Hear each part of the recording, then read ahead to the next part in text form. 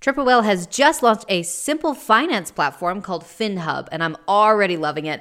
One simple dashboard for all the tools and accounts you're already using, so you can gain clarity with your consolidated data, your real-time cash flow, your accrual P&Ls. It's designed to help those brands that are built on Shopify to operate smarter. So go over to triplewhale.com and check it out. So social proof is interesting because obviously it's everywhere. Everybody talks about it. The only way to sell your product is through social proof.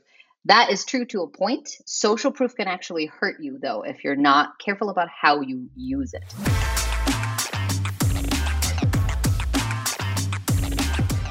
Welcome back to Paid Stop. This is Sarah Leventure. Thank you guys for joining us today. I am your new host for the show, and I am joined by your old host, Lucas, which we miss you. We're so glad to have you back on the show. Well, I'm still hanging around. I haven't really left yet. Yeah, you're still here. It's always nice to talk to you because I love picking your brain on this stuff. It's really interesting to see your experience versus, my experience. And I think it helps just to have two people to kind of shoot this stuff back and forth because it's complicated out there. It's getting crazy. My pleasure. Thank you for having me back. But I'm excited because we're talking about some psychological hacks to make your advertising work better, which I think is every ad geek out there can really enjoy. But really going into understanding heuristics, which is a word I haven't heard before. And I'll let you explain what heuristics are. And then we've got really a few good examples that are super, super applicable to any e-commerce brand and how they can use heuristics to sell more products. Yes. So heuristics is just a fancy way of saying a mental shortcut. The most common ones that I see, people will understand these because they've heard them millions of times. Social proof is a heuristic. It's just a mental shortcut for people to say, oh, other people liked this product, so I'm also going to like this product. Yeah, authority it's proof. Safe. They ate the food. They didn't die. I'm going to be okay to eat it. And it's a safety thing. As soon as you see your community doing it, then you're probably safe enough to try it yourself. Authority proof is another one. A lot of times, like my doctor said it was okay, so it's probably fine for me to take this medication or whatever it is. So there's common heuristics that we've heard of, and then there's ones that are a little less known, but actually work extremely well. Some of which you're already using and you just didn't know you were using them, which is super sneaky. One of the best ones that I've seen is actually used in pricing tables. It's called the decoy effect. So decoy effect is interesting because what it basically does is allows people to compare options, right? Humans have a pretty difficult time understanding the reference of things unless they have something to compare it to. So you'll see this, like I said, in pricing tables a lot. $20 can be a ton of money or not a lot of money. Like if I say, hey, if you're buying a drink, $20 feels like a lot of money. But if you go to a cocktail lounge, all of a sudden you spend $20 on one drink pretty easily. Yes. Yeah. And it's interesting too, because humans are very affected by the environment that they're in. So as you said, $20, like if I'm making a drink at home for $20, I'm apparently having a good night. Like I'm trying really hard to like self-care tonight. But if I'm going to a bar to do it, it makes sense because I'm like, oh, it's always $20 here. That's just how much it is. Yeah, or the airport. Yeah, or the airport, anywhere really. And so once you have a frame of reference of where you're at in your environment, then you can actually control how your consumers feel about your product based upon the comparisons that are in that environment.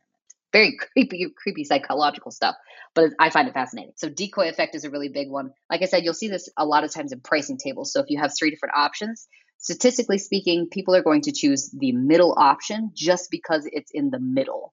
A lot of times, obviously, the middle option is the middle of the road pricing as well. But because there's 3 of them, it's really easy for people to say, that's the cheapest one. This is the most expensive one. I'm going to pick the middle of the road one because that's probably the best bang for your buck.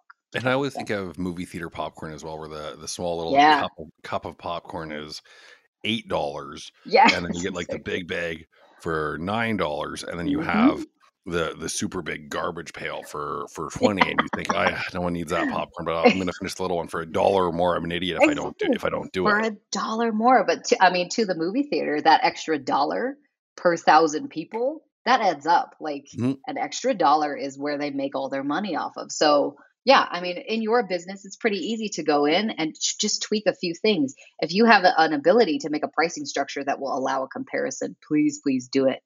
Because humans just cannot function without understanding how does this compare to what I already know. Really important. That's really interesting. I'd Yeah. love to dig into a little bit more about the first couple of social proof and authority proof because we hear both of those hmm so much. Let's start with social proof. What are some good examples of social proof and maybe some not so good examples as well? Okay. Yeah.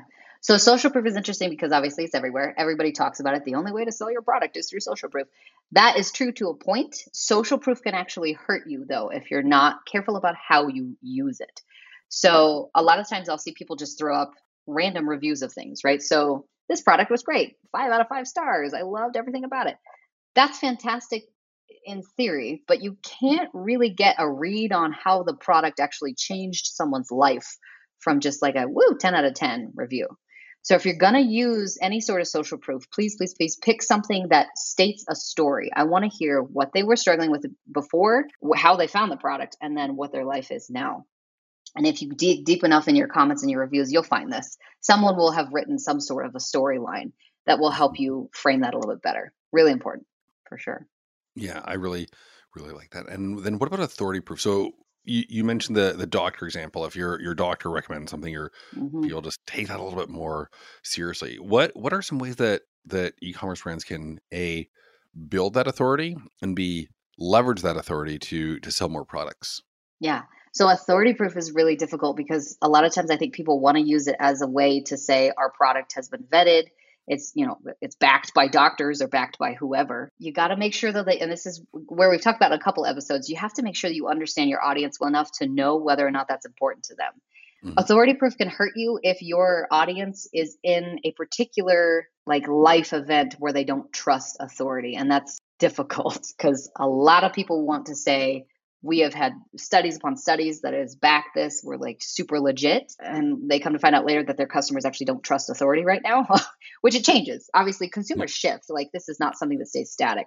You should What always be are learning about your some customer. But what are some life cycle stages where a customer might not be as trusting of authority? Because yeah. I can be a pretty skeptical guy. I'm pretty atheist, and I just I'll see a stat that's like 98% approval. I'm like, and I just think great. Like every realtor is the number Yeah. one broker and whatever. I'm like, do you Exactly. do you just find someone to give you an award and use this? Am I the skeptical demographic? What demographics tend to be more skeptical of stats Yeah. and that kind of authority proof? Yeah. I've noticed that the 50s plus, anybody in the boomer stage and up is like a tiny bit skeptical. And again, this is a blanket statement, which I don't love to do.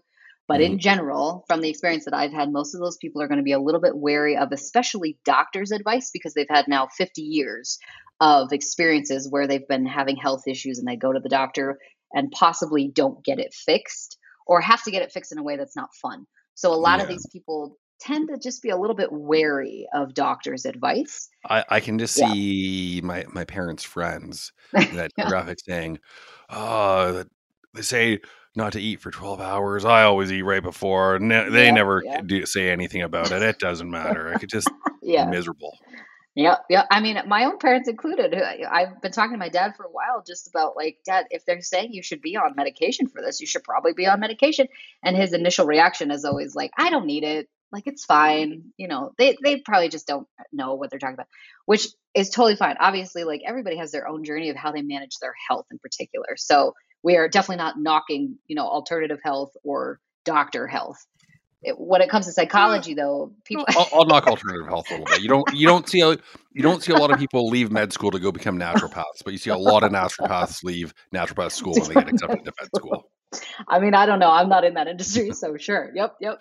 I when it comes to consumers though, in that particular space, I think people have just they've been dealing with health issues for so long. They're just like, I don't know who to trust, so I'm just not going to trust Mhm. anybody. So it just depends. But if you look back in the 25 to about 35 age range, people who are starting to have babies, they are Mhm. sold on authority proof because the only one who knows what they're talking about is my pediatrician, right? Yeah, or So it just depends. I can't believe my parents would drive me around without Yeah, a car seat before I was 18. I need the best one. This is exactly. the best one. It's the only one that has these features. Yep. Then Yep. you have your second kid, and you're like, yeah, I want the one that just goes in and out and is easy to clean. 100%. Like your first child is always the 5-star rated crash test amazing car seat. And the Yep. second child is always like, you're going to get your brother's hand me down and your brother's going to get, whatever one that I can just find at Walmart today because I just need a car seat today. So it depends. And it's so important to know where your people are in life. Please, please, please don't just go off of what, customer avatar is talking about. you need to know what they're doing. Like, where are they in life? Because it will change. Authority proof may or may not work on them. Yeah, that's really interesting. And again, it goes back to the comments, especially on your ads and capturing that information. And that's one of the beauties of having an e-commerce DTC website is it's an R&D field that you can always just tweak something a little bit. Like what happens when you send out that email that has just a little bit more authority proof? Does it overperform? Does it underperform? Do you get a bunch of people replying back? What happens there? Exactly. Sarah, another great episode. Love that we're keeping them super tactical, super short. I know I've gained a lot. I think we could nerd out over this forever.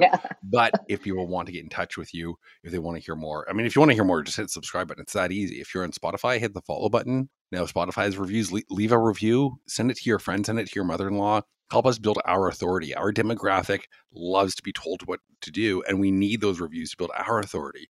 So if you're on Apple, you can subscribe and leave a review there as well. And you know what? If you just want to send out a tweet, if you enjoyed it, we'll put a little link to click to tweet because Sarah is the new host. So would love to get some encouragement there as well. And if you want to find her, you can find her on Twitter at Sarah Levinger. Sarah with an H. Levinger. Just start typing it in and it will autofill. Look for Sarah with the dinosaur. And you can find her at hgperformancecreative.com as well.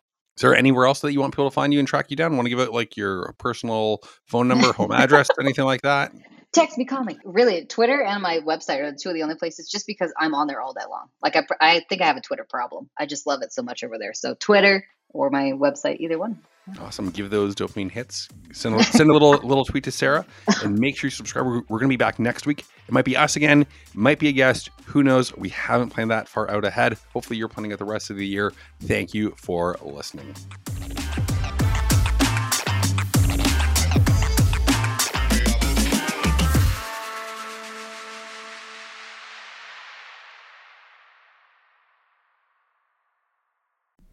Triple Whale is doing some amazing things nowadays. They're developing just a huge range of tools to help your brand stay informed and scale. And Whale Mail is where you can get all these details. So head over to triplewhale.com and sign up today.